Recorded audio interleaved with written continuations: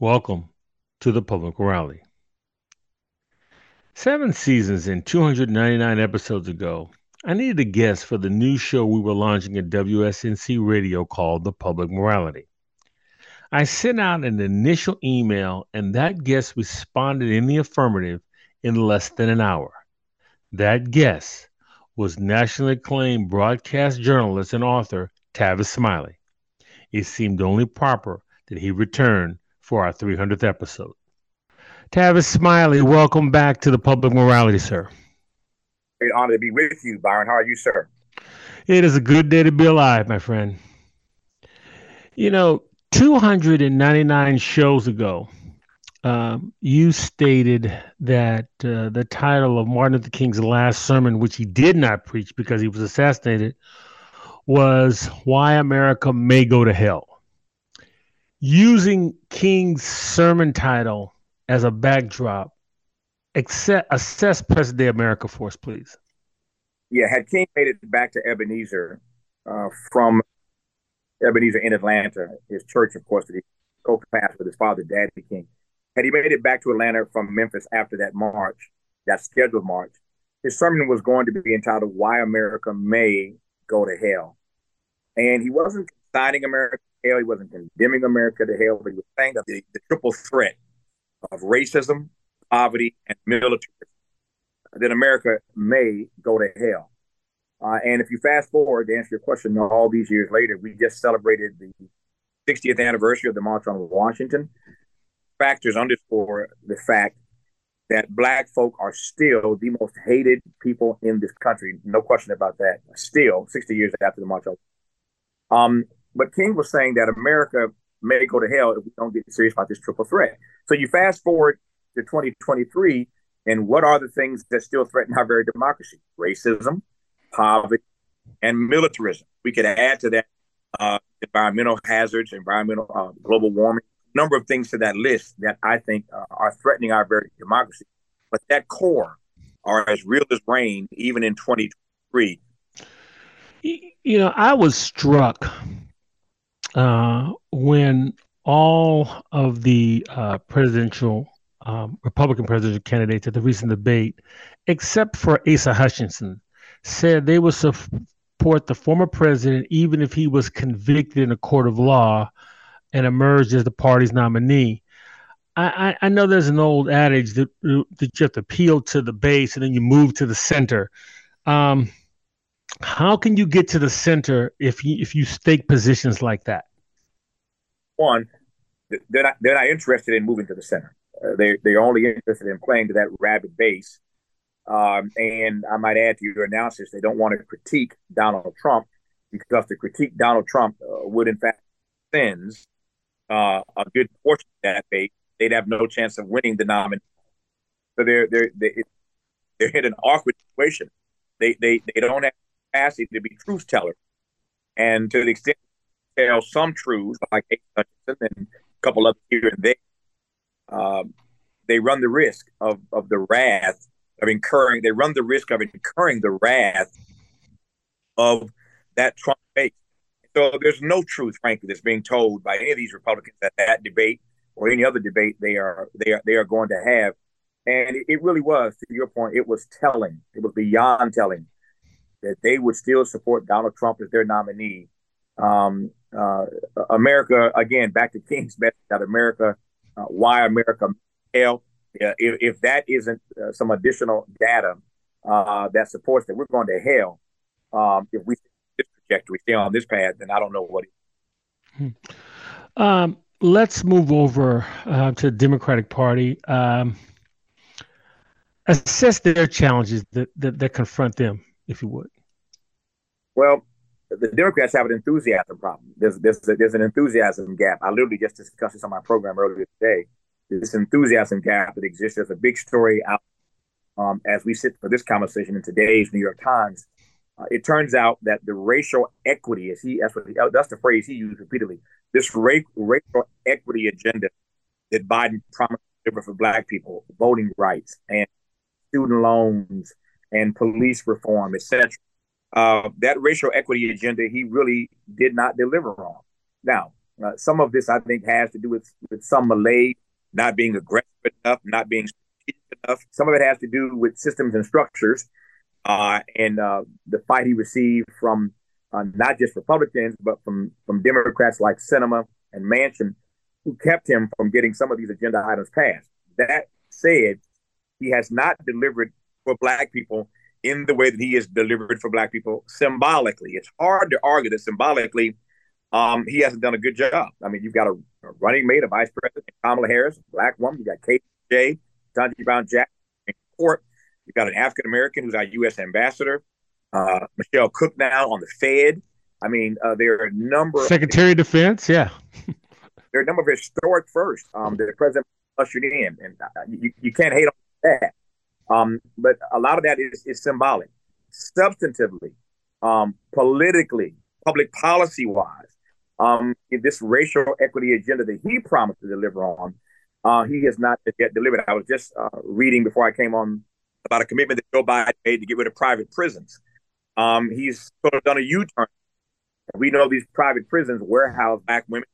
So there are a number of things he promised that he did a 180 on. There are other things like he promised that he has not delivered on. So yeah.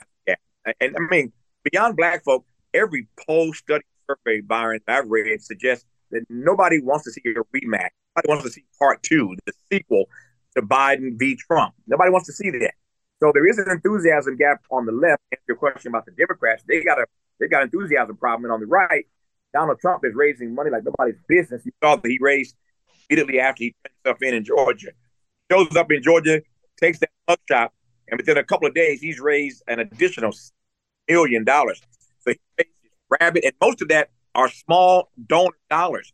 That's a whole nother issue, that they're small donor dollars. That makes a serious and damning statement for the challenges that the left, Democrats rather, are going to have in this campaign. So I'm hearing you say that Biden Trump does not rise to the level of Ali Frazier. Is what I'm hearing you say. Great metaphor. I use the same thing. I did the same thing on my show. So we're simpatico on this. I box as a workout. I love to box. I'm a pugilist. I love being in the ring, and it's a great workout. And I've been a boxing fan for years. And most times in the world of boxing, rematch don't measure. Everybody wants a rematch, but very these rematches measure up because the winner does the same thing in the second fight that he did in the first fight.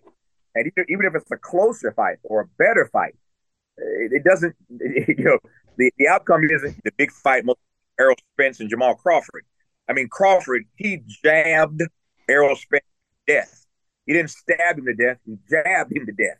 And everybody's talking rematch. What is Errol Spence going to do differently in this second fight? I mean, Jamal Crawford just dismantled him methodically. As is true in boxing, it's true in politics.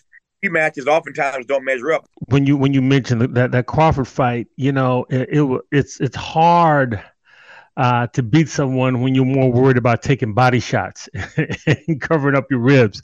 And so I certainly take your point. What about Biden's age? How big of a factor is that in your view? Well, to the extent you got two old white guys running against each other, my sense is that ultimately age, the age factor is going to be the fact that they're both old and white. Age is going to cancel each other out. So if Biden were running against a 35-year-old or Trump were running against a 35-year-old, maybe a different conversation. Yeah. Earlier you mentioned the March on Washington 60 years ago. Very, very different climate in the 60s. But when I hear critical race theory used by its opponents in the 1619 Project and wokeism, I'm wondering, in your view, is this repackaging the Southern strategy for a 21st century audience? No question. I could not concur. I could not agree more. It's stale, but it's a repackaging of what happened. Last weekend happened to be the annual Emmett Till anniversary weekend in the state of Mississippi. So I met him there, and we spent a few days together moving around the state at a variety of legacy of, but impactful, short-lived but impactful legacy. of Emmett Till. And he and I were discussing um, Ronald Reagan, who, as you'll recall, had been the two-term governor of California, but went all the way from California to Mississippi, specifically Philadelphia, Mississippi, where they murdered Goodman, Schwerner, and Cheney to Mm-hmm. announce the race for the White House. Now, why is a two-term governor of California anywhere near Mississippi to announce his presidential and why in Philadelphia? Well, we know why. He wanted to. He was sending a out to states' rights. So we know why Ronald Reagan did that, and so Dr. West wanted to go back to Mississippi over this particular weekend uh, as a part of his campaign journey to sort of set all these decades later. So we had a lot of we had a great deal of dynamic conversation over the weekend about the repackaging, if you will, of this Southern strategy. Exactly what it is. It's old, stale. The question is, will it work? It is old and it's stale. Will it work? The jury's still out. It remains to be seen. It's an open question. It's just staying on that thread. Is there, in your view, a naivete about America when it comes to racism? In that America sort of makes, say, George Wallace or Bull Connor or any behavior like that the bar. So anything that doesn't raise to that bar, in the dominant culture's view, is not racism. How do you see that, sir? One, it's a brilliant question. I wouldn't call it naivete. Um, America knows better. In many respects, America, we America knows better. Number one. Moreover, we've grown older, but we've not grown wiser. America has grown older, but we've not really grown up. Uh, so I wouldn't call it a naivete. It's willful. It is intentional. It is ignorant. It is strategic. It's all those things, but it's not naive. America absolutely understands, as I intimated earlier, that racism is still the most intractable issue in this country. Uh, don't, even years after the March on Washington, it's not something that we still want to come to terms with. To the notion that if it doesn't rise to the level of George Wallace or Bull Connor, that it's not really racist. Well, one could argue, in many respects, and banning African American AP courses when you are making it easier and easier and easier to get guns. Um, when you are raising money, as Ron DeSantis and other Republicans did, to defend this white boy who killed the brother on the subway in New York City, and you're calling him a good Samaritan for killing this unarmed black man. He's being called a good Samaritan by DeSantis and other Republicans, and they're raising money for his legal defense fund. I mean, I could go. We don't have enough time to run the list. I mean, the evidence is overwhelming. But it's hard to argue that at this point it's a naivete. As I said, it's willful, it's ignorant, it's racist, it's strategic, it's anything but naive. And again, we moved way beyond, in many respects, one could argue, Wallace and Bull Connor. I mean, we don't see the police dogs, but politically, we're so much things are so much uglier and nastier when we ought to be more enlightened. Things are uglier and nastier. Um, you mentioned earlier 60th anniversary of the March on Washington, which is also the anniversary of Emmett Till, the same day. Uh, Mm-hmm. March on Washington for Jobs and Freedoms.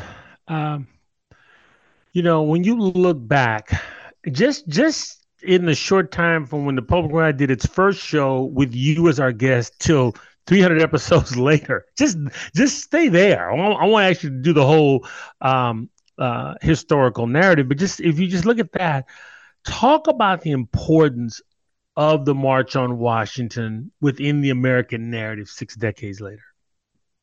It's a benchmark to be sure. It's a benchmark, not just a benchmark, but a high watermark. It is, I think, still the greatest demonstration for freedom in the history of this republic.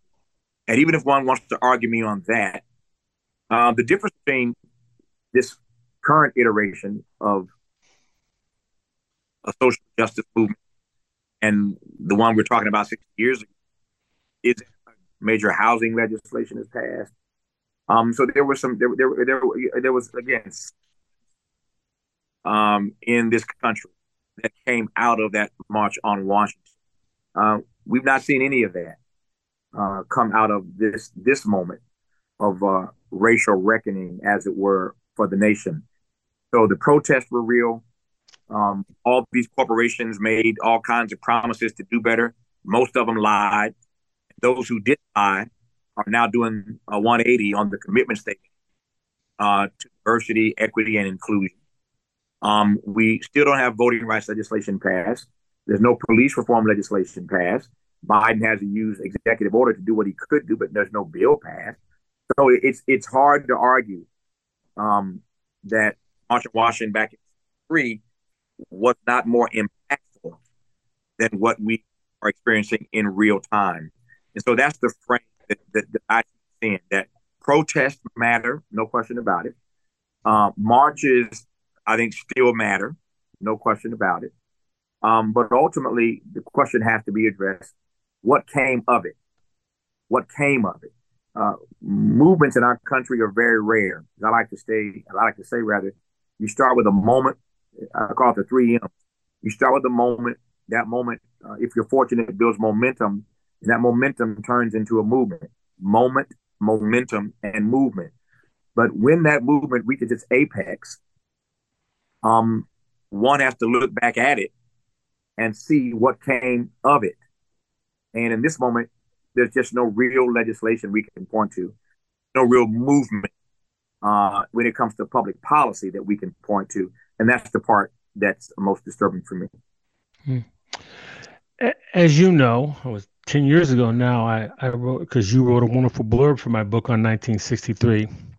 And I argued in that book that the three protagonists were George Wallace, John F. Kennedy, Martin Luther King, that any of the events that I talked about, one of those three, and sometimes all three, were involved.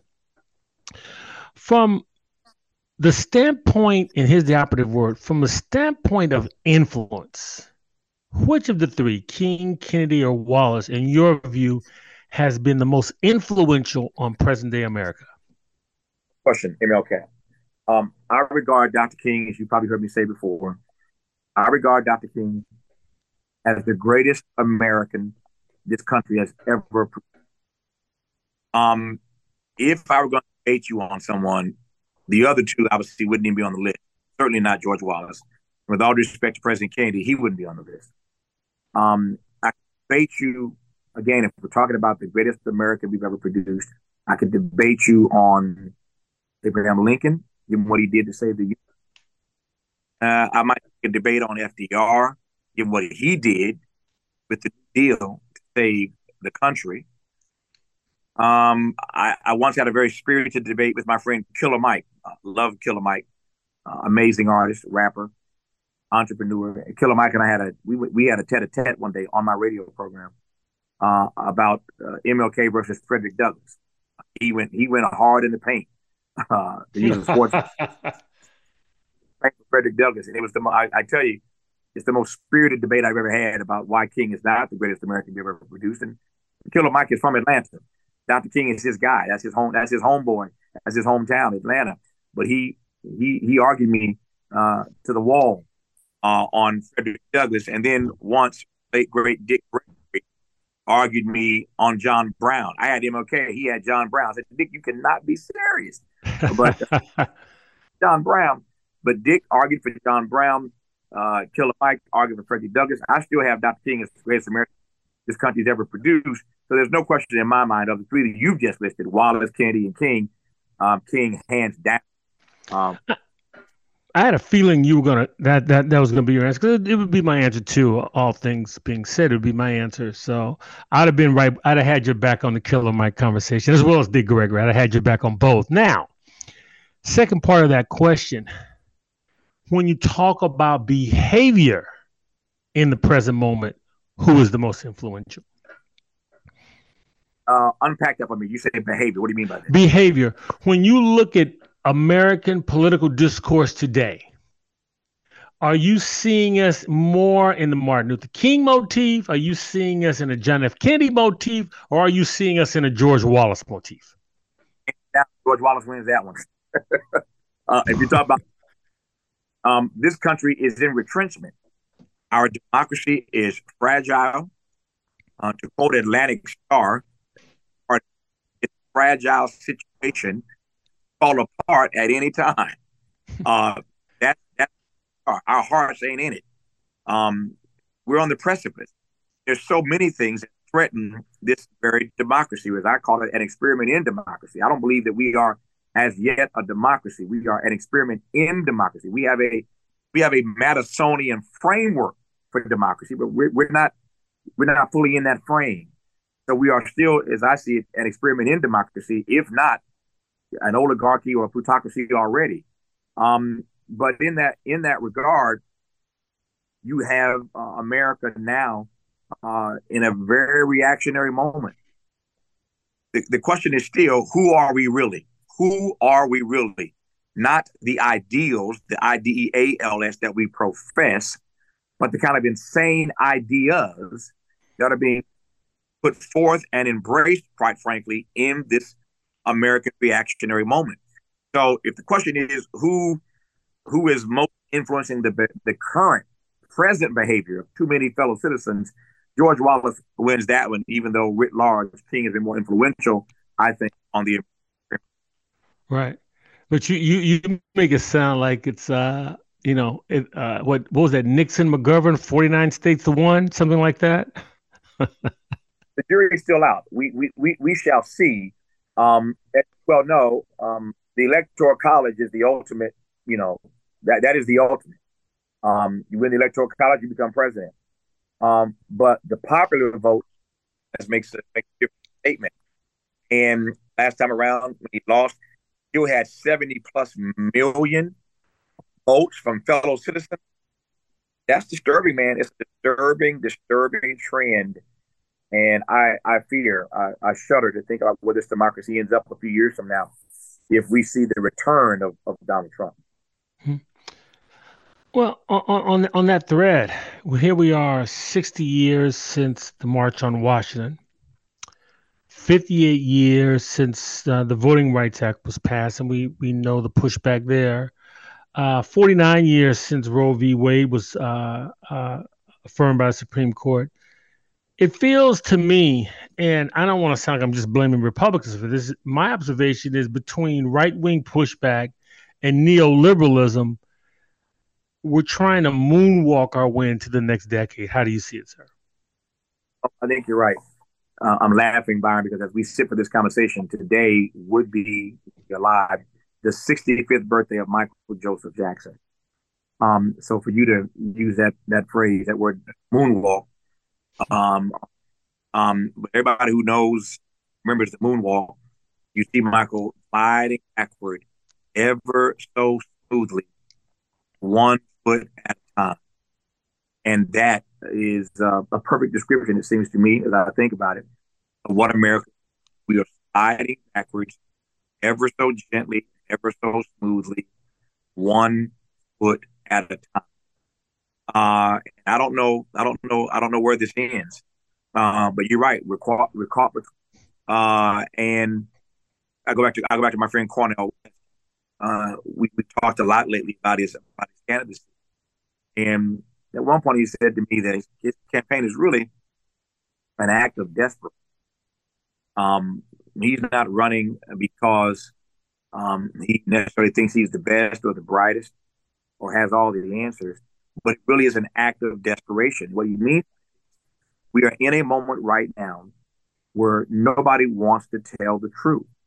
America is becoming more and more.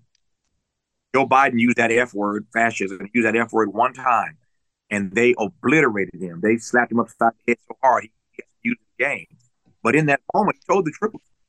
Nobody wants to tell the truth about our current situation.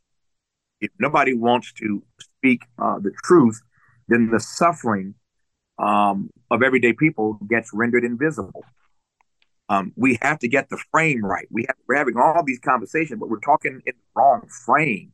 America is in a fascist frame right now, and somebody has to be willing to say that. And if we don't have somebody that's willing to speak truth, we're going to end up. I think in many respects we're already in on the dark side. we're on the dark side of this democracy. And unless somebody is willing to speak some real truths, we're in trouble. And so we got Biden standing bearer for the Democrats, and the presumptive nominee for Republicans is Donald Trump. And in that frame, only so much truth is being told. Uh, that's what scares me about our democracy, and not confront uh, what we're up against if people aren't willing to tell the truth. And I get sick of this lie year in and year out. Donald Trump said it for 4 years. Biden's now said it for 3 years. That the state of our union is strong. No, it is not. Somebody's got to tell the truth about that. Well, yeah, I'm glad. I'm glad you mentioned that. 'Cause I'm going to go back to King for a minute because you know this better than I do, just because of the wonderful book you wrote in his last year. There were far more people walking behind that mule-drawn casket than there were on April the 3rd, 1968, largely because King told the truth about Vietnam. We have never been a country, in my view, that's rewarded truth tellers. Now, but you are, as we say in the black church, that'll preach. Uh, we have never in the country, ever in the world, frankly, never really rewarded truth tellers. And we can start with that first century Palestinian Jew named Jesus, and go down the list. And what happened, frankly, is is a cautionary tale for what happens to anybody in this country who dares to tell some uncomfortable truths. Um, the more truth you tell, the more you're gonna get crucified. And you're right. We're a country that has never really rewarded truth tellers. So what happens is that's how you get neoliberalism, right? Because you only want to tell the truths that don't get them, don't put them rather in harm's way. But poverty is threatening our democracy. Um, Global warming and climate change that many Americans want to deny the science on. The rich are getting richer, the poor are getting poor, and there's still an embrace of Wall Street. Capitalism is failing us. Nobody wants to call out our capitalist systems and structures and talk about whether or not there's a better way. I mean, every day you have politicians on the left and on the right who lie to the American people through their teeth. The lies um are just these lies are prodigious, and they're voluminous. Uh, so it's hard to see how you get at the truth. Officials lie to us every single day and get away with it, and that's on the left and the right. And again, to your point, we're just a country that doesn't reward telling the truth. And yet, I believe that, at our best, what we ought to be about is seeking the truth and speaking the truth. Somebody has to be willing to say what they see. And there just aren't enough people who are willing to do that. And they don't do it because they know that that's how you get taken out. That's how you get denied opportunity. And if you're black, that's how you get demonized and destroyed and decimated. So people are scared. People are scared to tell the truth. There's truth out there that is being told, just at a level where all the rest of us can hear it and wrestle with it. If that makes sense. Yeah, no. I was struck that at the last Republican debate, Vivek Ramaswamy was viewed by a plurality of having won the debate. And this is someone who said that more people die from global warming policies than die from global warming. And this guy was taken seriously, at least in that particular forum. So, I mean, not that I'm picking on Republicans right now, but that just seems to be endemic of where we are. There's no benefit if you have political ambition in telling the truth. We have to always make sure we're in the right frame. The frame that we're in right now is a frame where the truth is what each of us determines it to be. The data doesn't matter. Science doesn't matter. The facts doesn't matter. Don't matter. The trends don't matter. The realities that we are doing every day. There is no objective. You recall that area that line, alternative facts. There's the truth and there's a lie. And I'm not one who suggests that I have a monopoly on the truth. I tend to believe, Byron, that there is the truth and there is the way to the truth. You have to be humble enough to acknowledge and to accept that you may be uh, in the know about certain truths, but you don't have a command of all the truth. And so I'm humble enough to recognize that my role is to, again, say what I see, to share those truths that I know, but to be, again,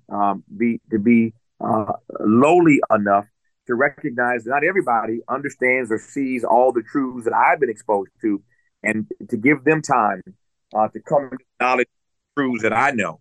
But again, every one of us has a responsibility to not abrogate the telling of the truths that we know, certainly in these political spaces that we occupy. Hmm. I know that we share reverence for Dr. King, so that's why I love bringing up these historical tidbits with you about Dr. King.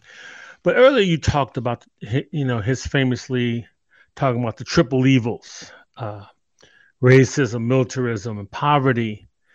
And I think it's also fair that there was a unique coalition of black and white in opposition when King took those types of positions. We Now I look back, and you sort of alluded to it earlier. We have a more muscular version of what King warned. I would argue he undersold it. Wow. Yeah. I wouldn't debate you on that. I wouldn't debate you. He was fervent. He was fervent about it. But there's no doubt about the fact that it's been on that those realities, racism, poverty, militarism, have been on steroids since his death. They've grown exponentially worse. Um, I don't know that he understood it because he was very fervent, but all those issues have gotten worse. And that's why I regard King as a prophet. He was not a politician. He wasn't trying to be president. He really, in fact, was a truth teller. But he was prophetic. And so whether he understood it or not, I don't know. And I believe that the future of democracy is inextricably linked to how seriously we take his legacy. We will never get to where we need to be unless we take seriously the legacy of Dr. King. I regard that legacy as justice for all, service to others, and love that liberates people. Justice for all, service to others, and a love that liberates people. And if we don't ever take seriously his legacy and wrestle with that triple threat and the additional items that are now on that list, like global warming, climate change, et cetera, then this democracy is doomed. My read of history suggests to me our continued preaching of American exceptionalism notwithstanding, my read of history suggests to me that no empire in the history of the world has ever avoided successfully its reckoning. Every empire has a reckoning. Every empire has a comeuppance. Every empire falters, and most at some point fail. And I don't know if it's our arrogance or our hubris, but there's something about the way we show up in the world as Americans that doesn't even allow us to wrestle with how close to the edge, how close to the precipice of failure we really are. And that's a dangerous thing. Hmm. Not long ago, I was watching Oxford Union debates because I'm just weird like that and I have nothing better to do with my time. They're on YouTube. And the topic was the Obama administration. And this rather erudite young man walked up to the stage, neatly attired in a tuxedo, and he begins quoting Martin Luther King. He says, "Cowardice asks the question, is it safe? Expediency asks the question, is it politic? Vanity asks the question, is it popular? But conscience asks the question, is it right?" Now, since that erudite young man happens to be none other than yourself, I would like for you to take a moment to share the differences you had with the Obama administration, because it sort of, in my view, morphed into barbershop talk. And once it gets into the barbershop, facts become less important. So, Tavis Smiley, you have the floor, sir. I'll respond in very simple and straightforward terms. Here's the straightforward response. Um, it is impossible to not have a critique, some critique, of the head of the American empire if you're black. Full stop, hard stop, period.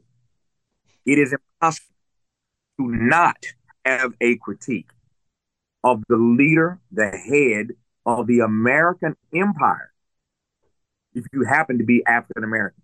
Now, I think it's impossible to not have a critique if you're a fellow citizen, period. But if you're black, if you are black, there is no way, I don't care who he or she is, if this person, if person X, we're talking in this instance about Barack Hussein Obama, it could be anybody black.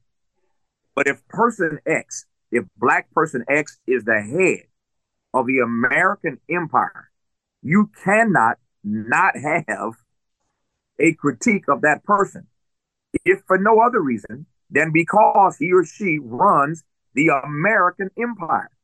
And if you understand what the American empire is, if you want to grade the head of the American empire on a English scorecard, which I did at a debate at Oxford, which is one of the greatest invitations I've ever received in my life.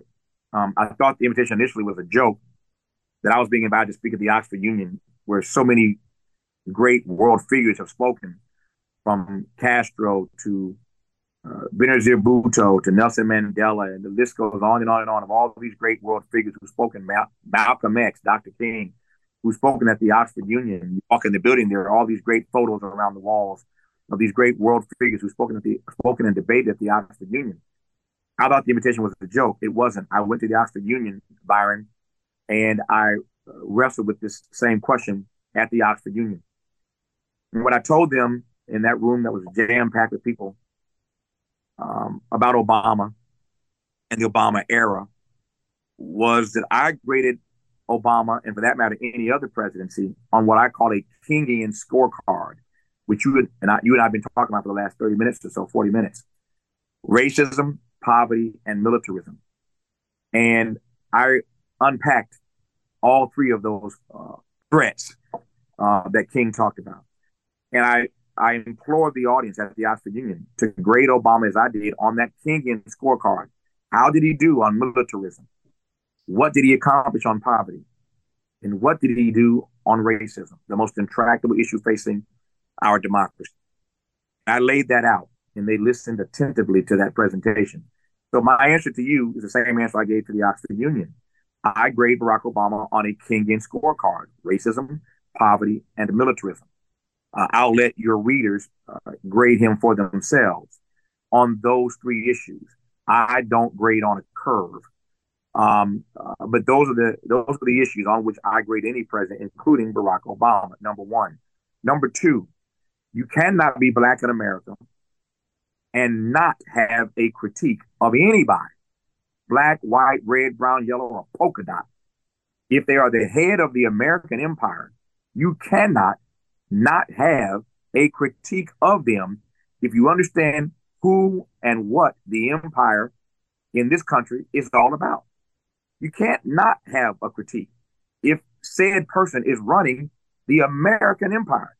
So those persons who thought he walked on water like Jesus, then I just don't understand that. I loved him then. I love him now. And my frame for all 8 of his years as president, my frame was the same. I did not change. I didn't move out of my frame. Respect, protect, correct. I respect the president.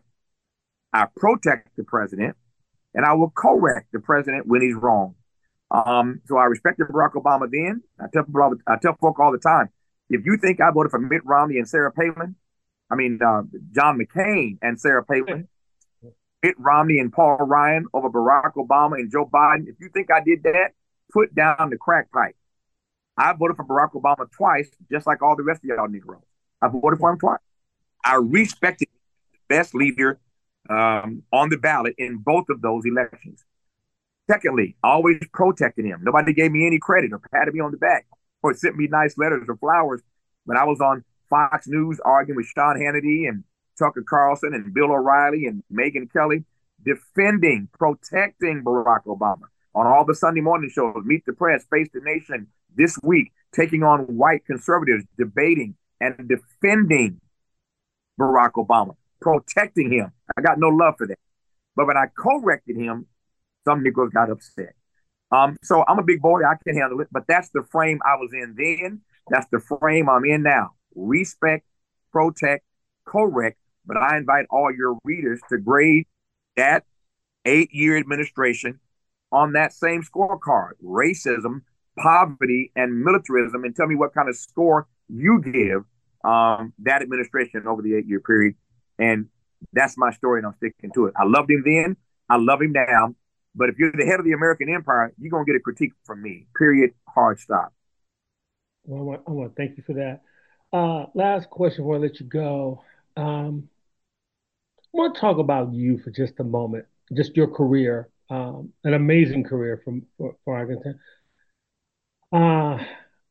When you look at your career as a broadcast journalist, and you mentioned your origins earlier, was there a moment for you, whether you were interviewing someone or writing a book or giving a presentation, when you said to yourself, look at this little boy from Mississippi? The answer to your question, it's a powerful question and a great question on which to close. The answer is I do that almost every day. Almost every day, I have that feeling. Every day on my radio program, I welcome people to the show. Yeah, good to have you on. How are you today? They'll say, I'm fine. Good to be on your program, Tavis. And they'll say, how are you today? I respond to everybody the same way. I always say that if I complained, I'd be an ingrate. If I complained, I would be an ingrate. And I never want to be an ingrate. I am so deeply grateful. I am thankful. I am humbled every day that I get a chance to do what I do. Certainly after the drama that I endured on this side of PBS, being able to however you want to put it, get back, bounce back, come back. I've seen all of it and some, but to be able to do what I do every day, to own and operate a Black-owned talk station, my daily program syndicated nationally, once again back at national syndication, and all the things that I get a chance to do philanthropically, politically, culturally, socially. I am grateful every single day for the audience that still appreciates, they're willing to have their assumptions re-examined. But I'm grateful for the millions of Americans who've listened to me and read my books. And so every day, I am grateful for the platforms, for the friendships, for the support, for the listeners, for the viewers, for the readers. I've got nothing to complain about. And so I just try to stay in a space of grace.